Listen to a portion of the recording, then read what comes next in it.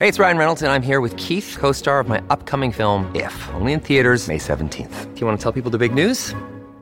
All right, I'll do it. Sign up now and you'll get unlimited for $15 a month and 6 months of Paramount Plus Essential Plan on us. MintMobile.com/switch. Upfront payment of $45 equivalent to $15 per month. Unlimited over 40 gigabytes per month. Face lower speeds. Videos at 480p. Active Mint customers by 531.24 get 6 months of Paramount Plus Essential Plan. Auto renews after 6 months. Offer ends May 31st, 2024. Separate Paramount Plus registration required. Terms and conditions apply if rated PG.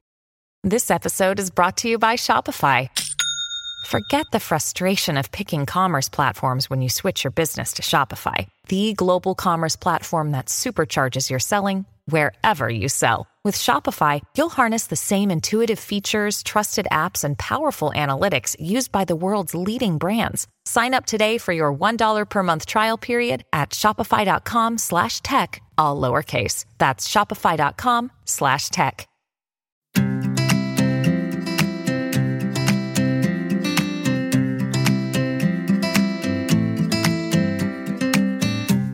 Hi everyone, and welcome to the Delicious Yellow podcast with me, Matthew Mills, and my wife and business partner, Ella Mills. Hi guys, so today we're joined by the absolutely brilliant Dr. Chatterjee, and I've been following his work for the last couple of years and absolutely love the kind of holistic approach that he takes to medicine. He's been working as a doctor for about 20 years now. But today we're going to focus all about stress, and I've had a look at his most recent book, which is brilliant, and I was absolutely blown away by a quote that said, "Stress is the biggest issue that you currently see in your clinic, and you think that between 70 to 90% of the GP consultations that you're doing are related to stress in some way." And that just kind of completely blew my mind. And I think for us, running a business, it can be quite stressful, and I think we both know that it's not what we should be doing, being that stressed, but we end up being that stressed, and we've got a lot to learn from you. Well, I don't know about that, but certainly there's a lot to talk about with stress. I mean, I definitely suffer from stress, I think, just as much as the next person. And I think, as you say, it's something I see in my practice every single day. Not a day goes by as a doctor where I see patients where I don't feel, many of their symptoms are in some way related to stress. And that statistic you mentioned, that comes from a paper that was published in America. I think it was the Journal of the American Medical Association a few years ago published that and said, we think around 70 to 90% of all GP consultations are in some way related to stress. And it's an incredible statistic. I mean, it blew me away. Like, I had absolutely no appreciation of the extent to which that was an issue. Well, what's interesting, Ella, is that, there are symptoms that people come in to see their GP with symptoms typically. They're suffering from something and they want some help. So, whether it's fatigue, poor concentration, anxiety, poor memory, things like, lack of libido, gut problems like irritable bowel syndrome, even things like type 2 diabetes, we can in some way relate them physiologically to stress. And can you define stress in its most basic form? Yeah, I think if we think about stress, I think what we need to do is go back a couple of million years ago to when we were evolving and when our stress response basically came about. So if we rewind 2 million years, for example, our stress response evolved to keep us safe. It's a bit of a cliche now, but we would be, let's say being attacked by a lion. In that instant, we had to kick in our stress responses so that we could run away from that lion and get to safety, right? That's a good thing. So what happens? Well, many things happen. One thing that happens is that sugar pours out of your liver, pours out of your muscles, and goes into your bloodstream. Why does it do that? It does that so you can run faster. That makes sense in the short term.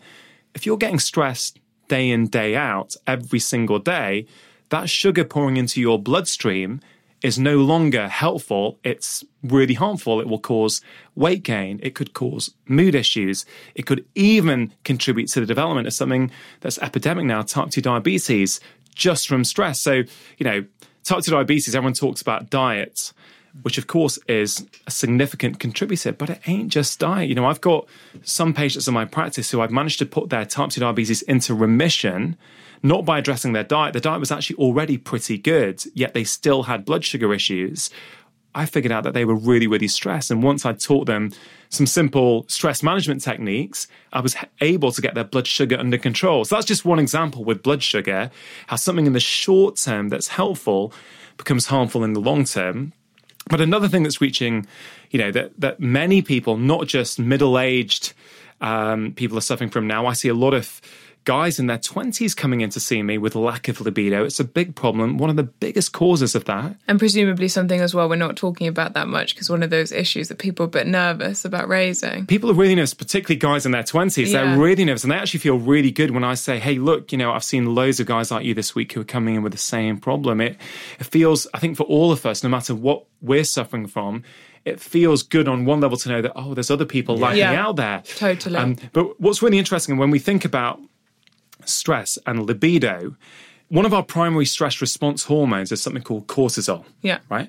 Now, cortisol is made from its precursor, which is something called LDL cholesterol. Now, why that's important is this.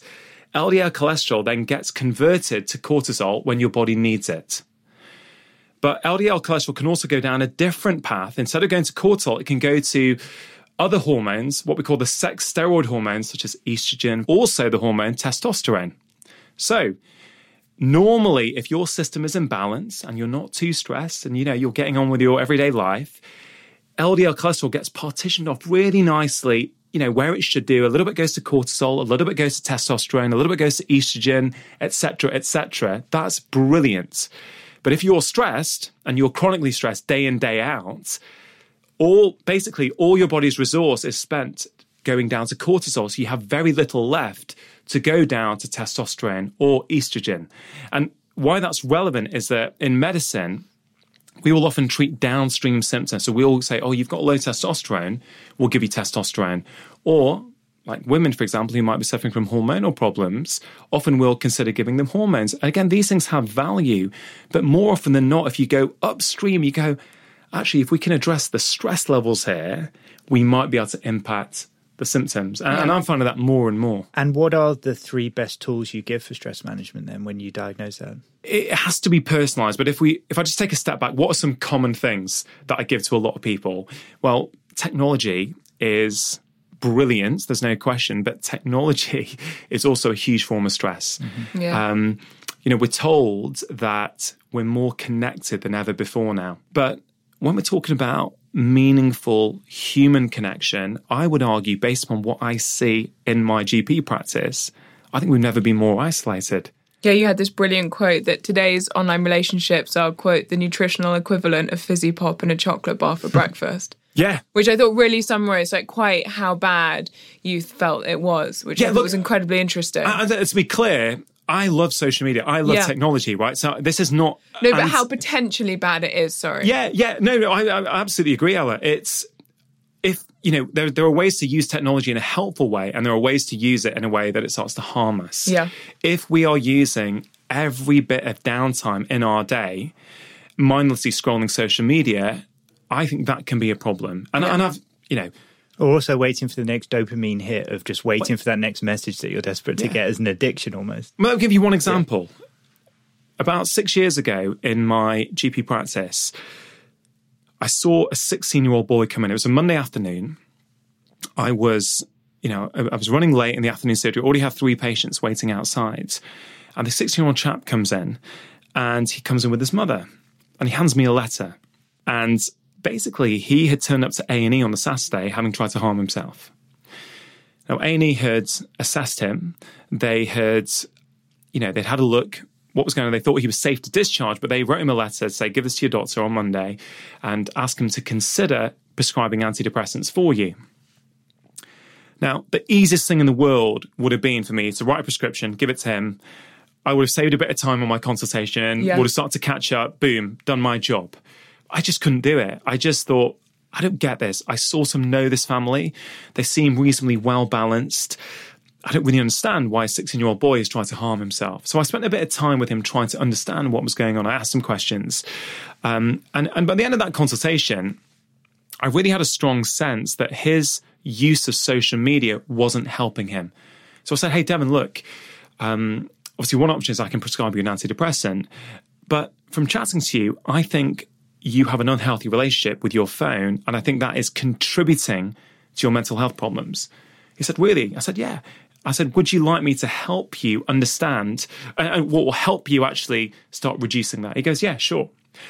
So you've got to understand that he's a 16-year-old boy, but he's desperate for help because he's just rocked up in A&E. Yeah. So he's willing to listen to what I've got to say. So I said, okay, Dan, for the next week, for 1 hour before bed, I want you to switch your phone off and, I'll see you back in a week. Obviously, if you're feeling bad in the meantime, call me and I'll help you. But why don't we try that? Anyway, he goes away, comes back a week later. I said, Devon, how are you doing?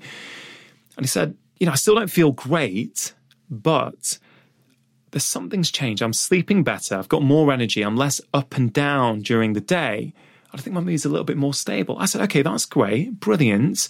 Shall we start increasing that? So over the next few weeks, I increased that to being 2 hours in the morning and 2 hours before bed. And bit by bit, he's starting to say, yeah, I'm feeling better and better. He's still not great. I'm not trying. It wasn't a miraculous reversal, right? About 6 weeks in, I'd also been reading about how our food can affect our mood. I said, hey, Devon, what are you eating? And he said, it was a typical sort of teenage boy diet. Lots of sugary drinks, lots of fizzy drinks, lots of sugary junk food from morning all the way through the day until evening. And I said, did you know that the food you're eating is a huge stress on your body? And actually, that when you're having that blood sugar crash mid-morning, because you're eating something really sugary in the morning, 2 hours later, your sugar's falling rapidly, your stress response hormones, cortisol and adrenaline, will go up then. And that will impact your mood hormones. So that's not just an energy problem or a hunger problem. That could also be a mood problem. He said, really? I said, yeah, would you like me to help you understand how to change your diet? So, I did quite a few things with him, but he didn't go to a whole food organic diet. Yeah. What he did do is just have more healthy natural fats throughout the day. He'd have more avocados, nuts. He'd take nuts and olives with him to school to snack with. And he found his mood was a lot more stable. It's not the social media that's the problem, it's how we use it. If we're using it from the minute we wake up to the minute we go to sleep, and we're just passively consuming things. And, I think we're all susceptible to this. Totally. How do you guys find it running your businesses? Do you ever keep it down on social media? Yeah, 100%. I think it's exactly that, which is that even though that, of course, it's a kind of highlights reel, it's a space for inspiration, ideas, connecting with people. But I think, as you said, it's just being really quite strict with yourself in a sense. Like if you're in a great mood and you're sitting on the bus on your way to work and you're just scrolling through, seeing what your friends are doing, being like, oh, amazing, I'm so happy for them, they're having a great time. But if you can't sleep and it's 1 o'clock in the morning and you're stressed and you're worried about stuff and you go online and you get sucked into that vortex of social media where you suddenly end up looking at someone's cousin's friend's sister's, like God knows what. You start to think, oh, well, I'm doing this and I'm doing that and I'm really stressed about this and I'm stressed about that and they look like they're really happy and I feel really left out, and you can immediately get so down on yourself and it can 100% heighten your insecurities. And so I do think you have to be very, very strict with yourself. But I think listening to you, I think one of the things that kind of keeps coming up in my mind is like, I don't know if you always say it, that the only way to kind of change something is to be brutally honest with yourself. Yeah. And I think that we're actually also often not that honest with ourselves, like, because we don't want to make the changes. We all kid ourselves. I kid myself on this. Totally. Like, I'm not stressed. I'm not overwhelmed. I'm not overworked. I'm not this. I'm not that. And, trying to fit everything into modern life is really challenging. Yeah. And I read that again when I was looking through your book, is that, the sense of, for example, like friendship, how important, like, human physical touches, for example, and like all the medical benefits you talked about of that. But yeah, we deprioritize our friendships because we're so busy because we've got to achieve that and we've got to achieve this. Ella, what's really interesting is that, and I was guilty of this for a few years and probably still am to a certain degree, I'm really trying to change it.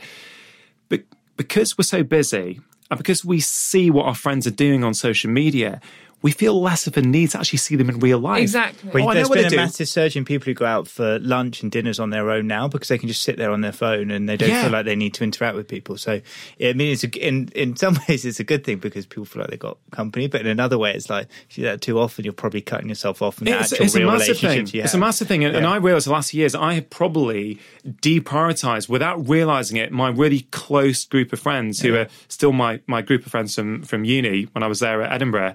And we all live hundreds of miles away. Yeah. So, that's almost an excuse as well. But, for us, what we decided to do, we made a firm commitment that twice a year we're going to get together for a golf weekend. Yeah, nice. And it's not, we say golf, it's not about the golf. And actually, it's just about, that's the excuse that gets us together. I have the same thing where I went to university in America, and so I see my friends on social media and they're like, looks like they're having a great time, and I won't then check in for a few weeks. And then you actually do check in, you actually realise that something that actually really important in their life has happened that maybe they wouldn't be sharing on social media. You just get this completely wrong lens on and Matt, what's really it's a great point. And I say to people that seeing your friends in real life is not a luxury. It's an absolute necessity for good quality health and well-being. Yeah. And I can tell you, male loneliness is on the rise, and we're seeing it in a big way. Loneliness is becoming quite an epidemic, isn't it? And there's always the thought that loneliness is with the elderly, but it seems it's actually not at all. It's with the younger generation. In fact, males aged between 30 and 45 are one of the loneliest groups that we have, which in some way is linked to the increased rates of male suicide. And a lot of men just either don't have friends or they don't see them. And with the advent of things like pubs closing all over the country, those sort of social meeting places where people, I don't want, guys and girls, of course, would go, they're slightly being eroded away. And, there's less of this opportunity. So if we're living these isolated lives now, that is an insult to the body. I don't know if you knew this or not. We say this a lot. Ella and I, we feel like we got great company because we work together with each other the whole time. We're literally with each other 90%. But we can go like several weeks without seeing our friends because we've just got so much happening. But we feel like we kind of got company because we've got each other, and then we finally get to go out for dinner with our friends or something. Like, oh my god, wasn't that absolutely? And it always like the hour before you're like, oh my god, do you actually think we should go? Yeah, we've got so much work to do. Exactly. We've got so much work to do. Oh my god, I wish we hadn't booked this dinner. And then invariably we get home, we're like, oh my god, we're so glad we did that. Matt, the point there is, I think that really resonated with me is that our to-do lists in the 21st century are never done. Yeah. There is always something else to do, right? And whether you run an online business or whether, you've got a more sort of regular, stereotypical, structured job, I think there's always stuff to do. There's always another email to answer. There's always a WhatsApp to get back to, always, your social media to check.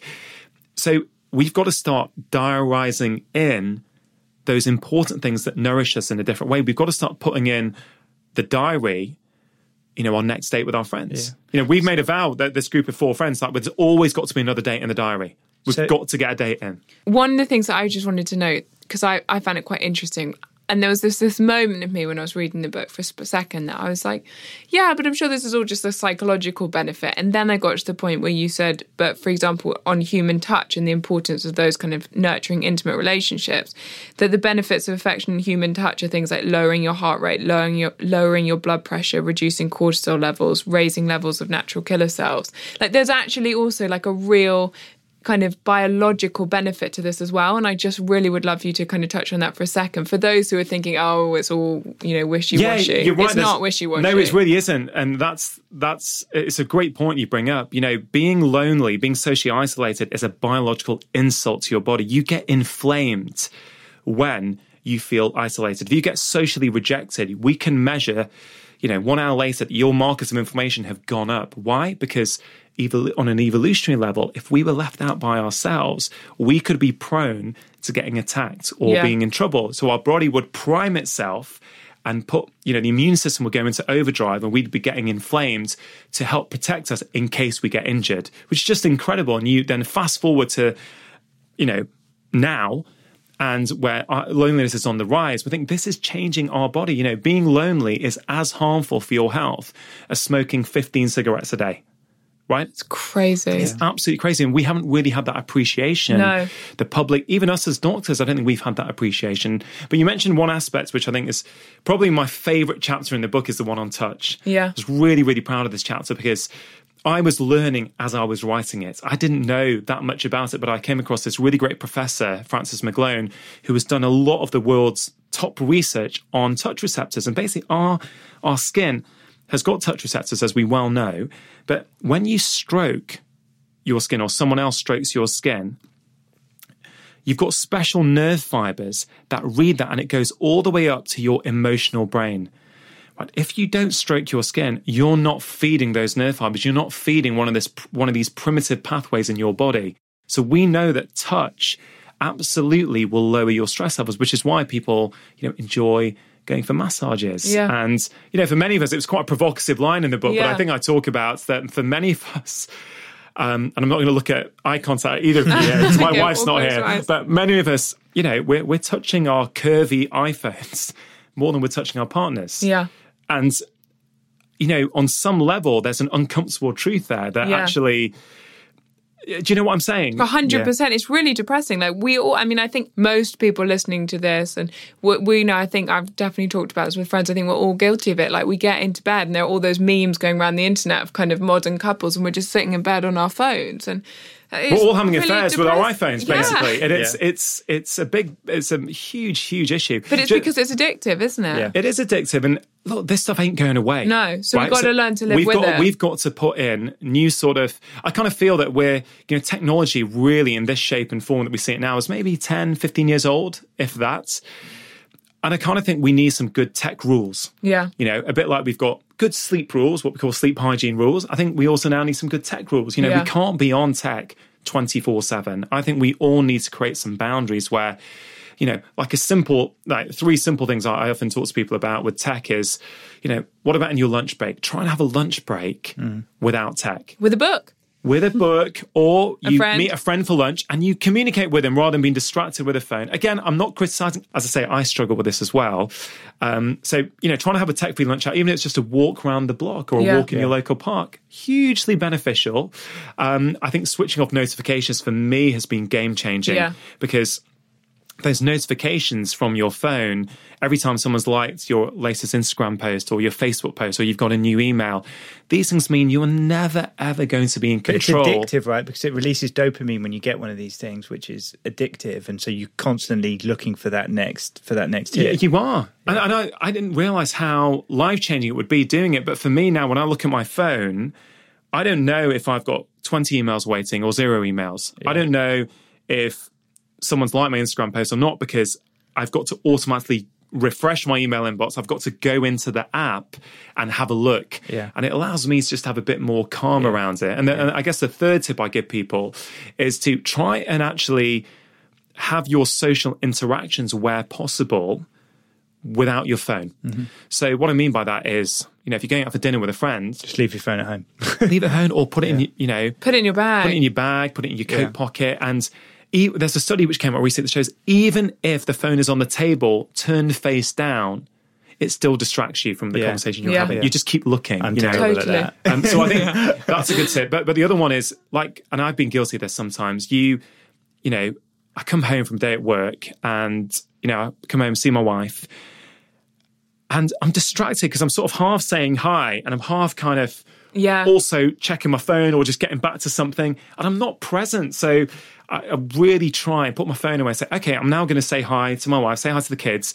I'm literally not on my phone around for 10 minutes and just really, be present with that interaction. I know these things sound wishy-washy and really soft. Also there's so much about how also being present is the thing that makes you happiest in the world. And so, which can only be good for your stress levels. So people dealing with stress, without trying to overgeneralize, we talked about less technology, more time with friends or loved ones.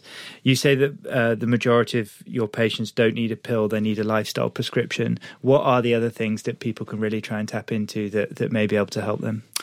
Yeah, when it comes to stress, and if we're sort of focusing on how stress impacts the body, that it's really important to understand that it works both ways. So what I mean by that is what we do, the food that we eat, the physical activity we take, the sleep that we get or we don't get can be a stress on the body. But also when we're stressed, it can impact those things. So let's take food, for example, right? Why is there a whole chapter on food in a book on stress? Well, we know that the food that we eat can absolutely be a stressor on the body. As you guys know, there's something called the gut microbiome. The idea that we've got trillions of gut bugs that live inside us. And some scientists are calling those gut bugs our brain's peacekeepers. Yeah, we had Dr. Megan Rossi on an earlier episode where he talked about it. It was fascinating. Something like 70% of the immune system lives inside the gut, which is incredible. But why that's empowering for us is that we now know it works both ways. So, for example, let's say you get stressed by too much work, right? So those stress messages come to your brain and that can send messages down to your gut. We intuitively know that when, if people are stressed, they're taking an exam, they often feel the urge sometimes to go to the toilet because there are messages from your brain that come down to your gut. But we also know it works the other way. So messages from your gut can send information to your brain. So if you can put the right food in your mouth, you can basically, from your gut, send messages up to your brain that everything is okay, that you're not in danger, that you're living a calm, stress-free life. And, one of the simplest ways of trying to encourage you to have a healthy population of gut bugs is by eating a wide variety of colourful vegetables, and fruits to a certain degree, but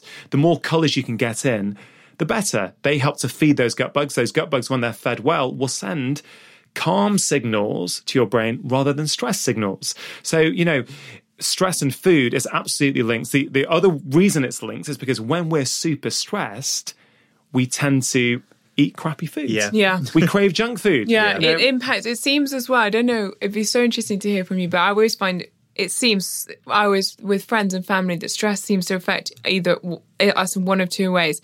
Either it makes us just crave like really sugary kind of junk food and like just taking a lot of kind of comfort in food, comfort eating.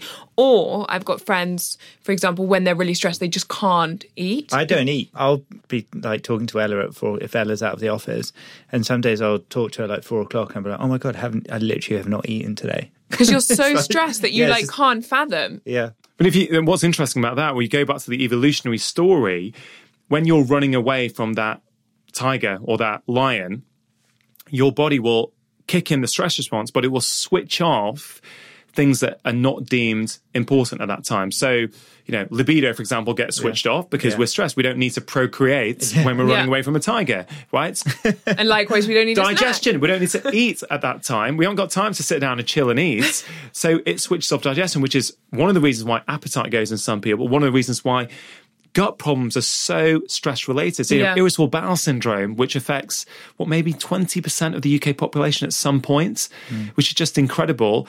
I've realised that the way I can get my patients better is, yes, by tackling their diet, but I also almost always I need to tackle their stress levels as well. Because if you think about the gut is linked to the brain and the brain is linked to the gut, if you only tackle it from one side, you're not tackling the other signals that are coming down.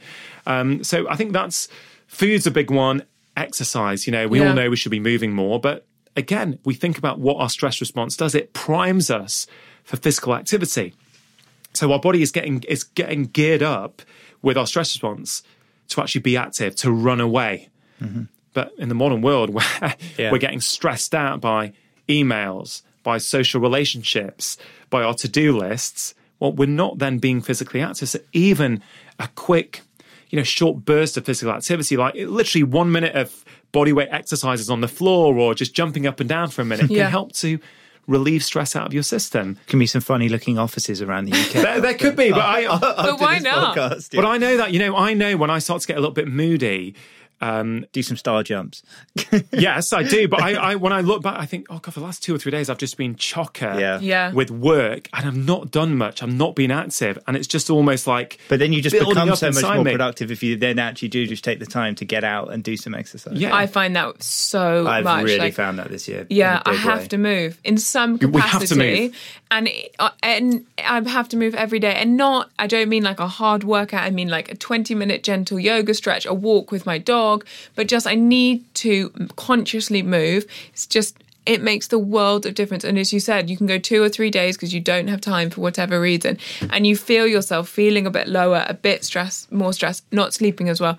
And it's so easy to point it back to that. But then you lose the motivation. You lose the motivation. It's hard. And, we go through these ups and downs where we have, periods of our life where we're doing things really well. Yeah. And then stress will come and it slips and we fall into bad habits. I feel that one way, and I talk about this in the book, is literally how can you take control? If you wake up, imagine this is the scene for so many people. They're lying in beds, they're fast asleep, their alarm blares, right? So they're jolted out of sleep. They look at, it's their phone that's blaring. So they switch the phone off.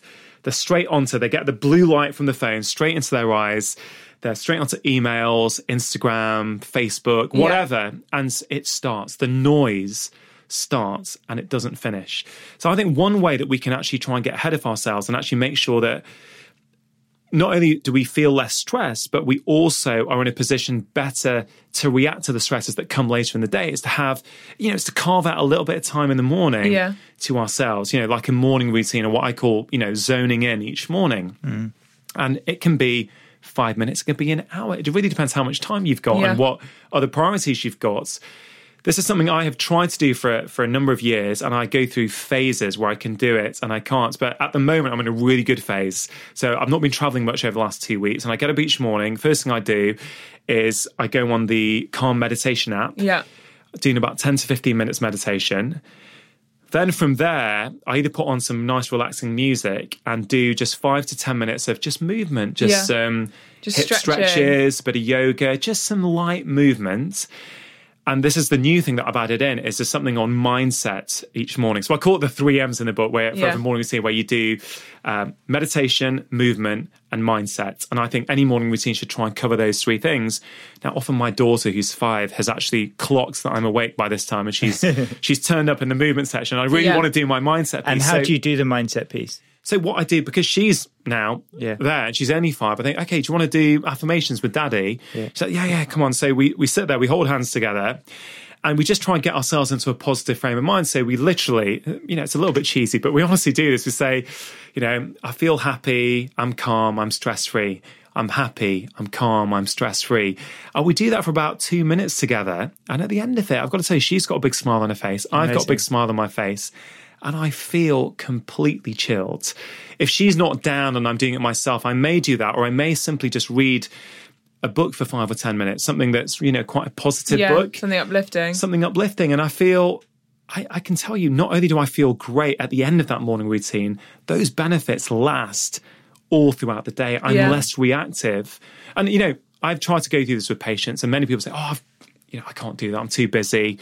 But I tell you, the patients who've done it... But you can do it on your commute, though, as well. I think that's the other thing, is that, and I myself am always guilty of these things as well, being like, I don't have time. But what you could do is, on your commute, find a really nice, relaxing playlist on Spotify or whatever it is, put your headphones in, and you sit there, or you stand there and you listen to it, and you as you said, you repeat some sense of mantra or affirmation. You could do it in the shower.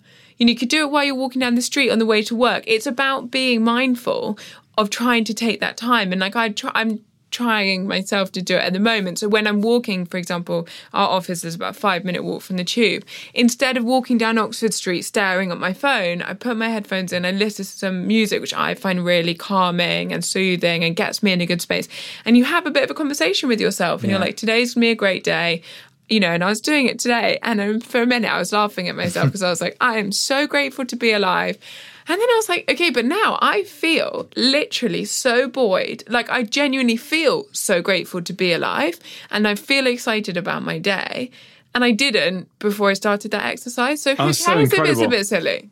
Who cares if it feels a bit silly? Because you're right, these things sound, do they really, really work? But try it. Yeah. Try it. But if you think about what we were saying with social media, it's the same thing, right? Our brains are constantly responding to the information they're fed.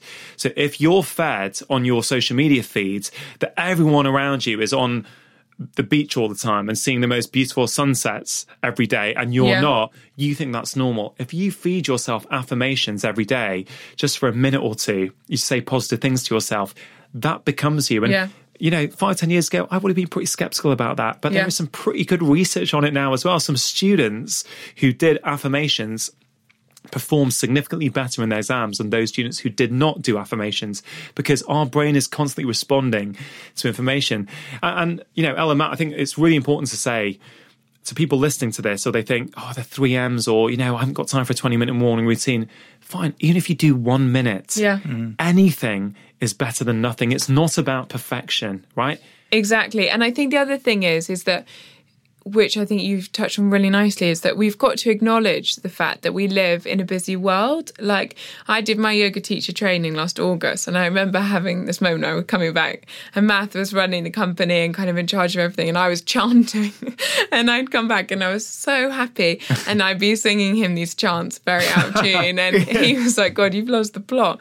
But and I remember being like, oh gosh, how on earth do I reconcile all these amazing ways of living that I'm learning, this incredibly kind of grateful, positive, optimistic way of looking at this world with the reality of walking down Oxford Street during commuting and the stress of, having, 40 people in our business and all the rest of it. And I think what I've come to realise is you've got to accept that you can't live in an alternate universe where you've got 2 hours to have a morning routine where you do 20 minutes of meditation and then you do an hour of yoga and then you meditate again and then you make your, green smoothie and then you do this. Sounds amazing. It sounds but it's completely implausible, and I feel like we then make it worse by putting this pressure on ourselves that life shouldn't be stressful and we should be on a digital detox for the rest of our life. And actually, we do live with technology, we do live in an exciting, busy world, and life stresses will happen. Stressful things will happen, difficult things will happen, and it's okay to acknowledge that they're stressful, but we need to then go out of our way to create the tools to deal with them. And I think it's about understanding how you kind of live with the two at the same time. Yeah, I think, Ellie, you've just completely nailed it there. I mean, that is I'll take it. that is literally, I think, the challenge for all of us. Stress is there, whether people think they're stressed or not. In my experience, pretty much everyone is suffering from stress. It's just a case of how much these days. If you just compare life now to 50 years ago, it is a different form of life. And, the approach that I take in everything I do with patients, but also in this book, The Stress Solution, is it's about simple, bite-sized pieces of information that everyday people with busy lives can absolutely put into practice. Yeah. It's about 1 minute of deep breathing here or there, and then showing people what that does to your body, what that does to your physiology, how that can lower your stress levels immediately. It's about a 5-minute workout that you can fit in, without any equipment, without even getting changed. You can just, rock it out in your kitchen. Yeah. It's about creating a bit of time each day where you don't have tech. Maybe it's just simply you have dinner each evening, wherever you have it, whether it's at work. Hopefully, if it's possible to have it in company of some sort, that's always beneficial, but not everyone's lucky enough to be able to do that. But can you have one meal a day without your phone on, or without that being part of that mealtime experience? Little things like this add up and make huge changes. This, lowering our stress levels is absolutely possible for every single one of us. I see that in my practice every day. Yeah. That's kind of why I wrote the book, is to really impart this information that, you have been trying to and successfully help people make healthy food choices for a number of years, right? I, for the last years, have also been trying to do the same thing, really trying to encourage people to make those healthy choices with their lifestyle. But I've realized actually that often the food choices are a compensation for the fact that they're super stressed. So they're self-soothing with unhealthy food or sugary treats.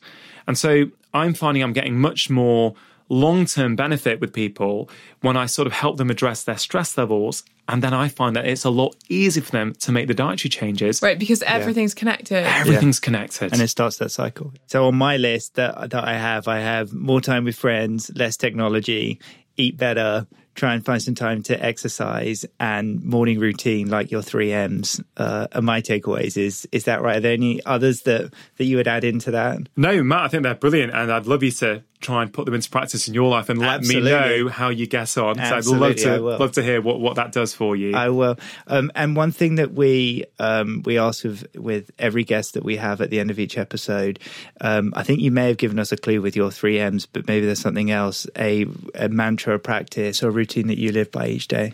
Yeah, I think for me, it would have to be to do with my family. When I'm at home, what we do every dinner time is we sit around the table, we don't have devices there, and we go through this little exercise, which was a bit of a game, really. And there's 3 questions, and we all have to go around the table and answer it. So what have you done today to make somebody else happy? What has someone else done today to make you happy? And what have you learned today? And I've got to tell you, it's one of my favourite parts of the day, because what it does is that, it's a gratitude exercise, which has many benefits on our health. I thought this would be really, really good for the kids to do, but actually it's pretty good for me and my wife as well. And we get to know, we really get a deep insight into each other, what's been going on. I hear things from the kids about, stuff that they may not have told me otherwise. Yeah. And it's just a beautiful way of having some family time, being really connected with each other. And also, I'm hoping it's going to teach my children a practice that as they get older, as they enter this stressy world that currently exists, I'm hoping that it's a practice that keeps them in good stead as they get older. Amazing. I absolutely love that. I want to do that at home tonight. Yeah, me too. I love that. I really, really love that. Well, thank you so much for sharing all of this with us. It's been so interesting, and I hope our listeners will take a lot from it. Yeah, I've definitely learned a huge amount. So thank you so much for coming on today.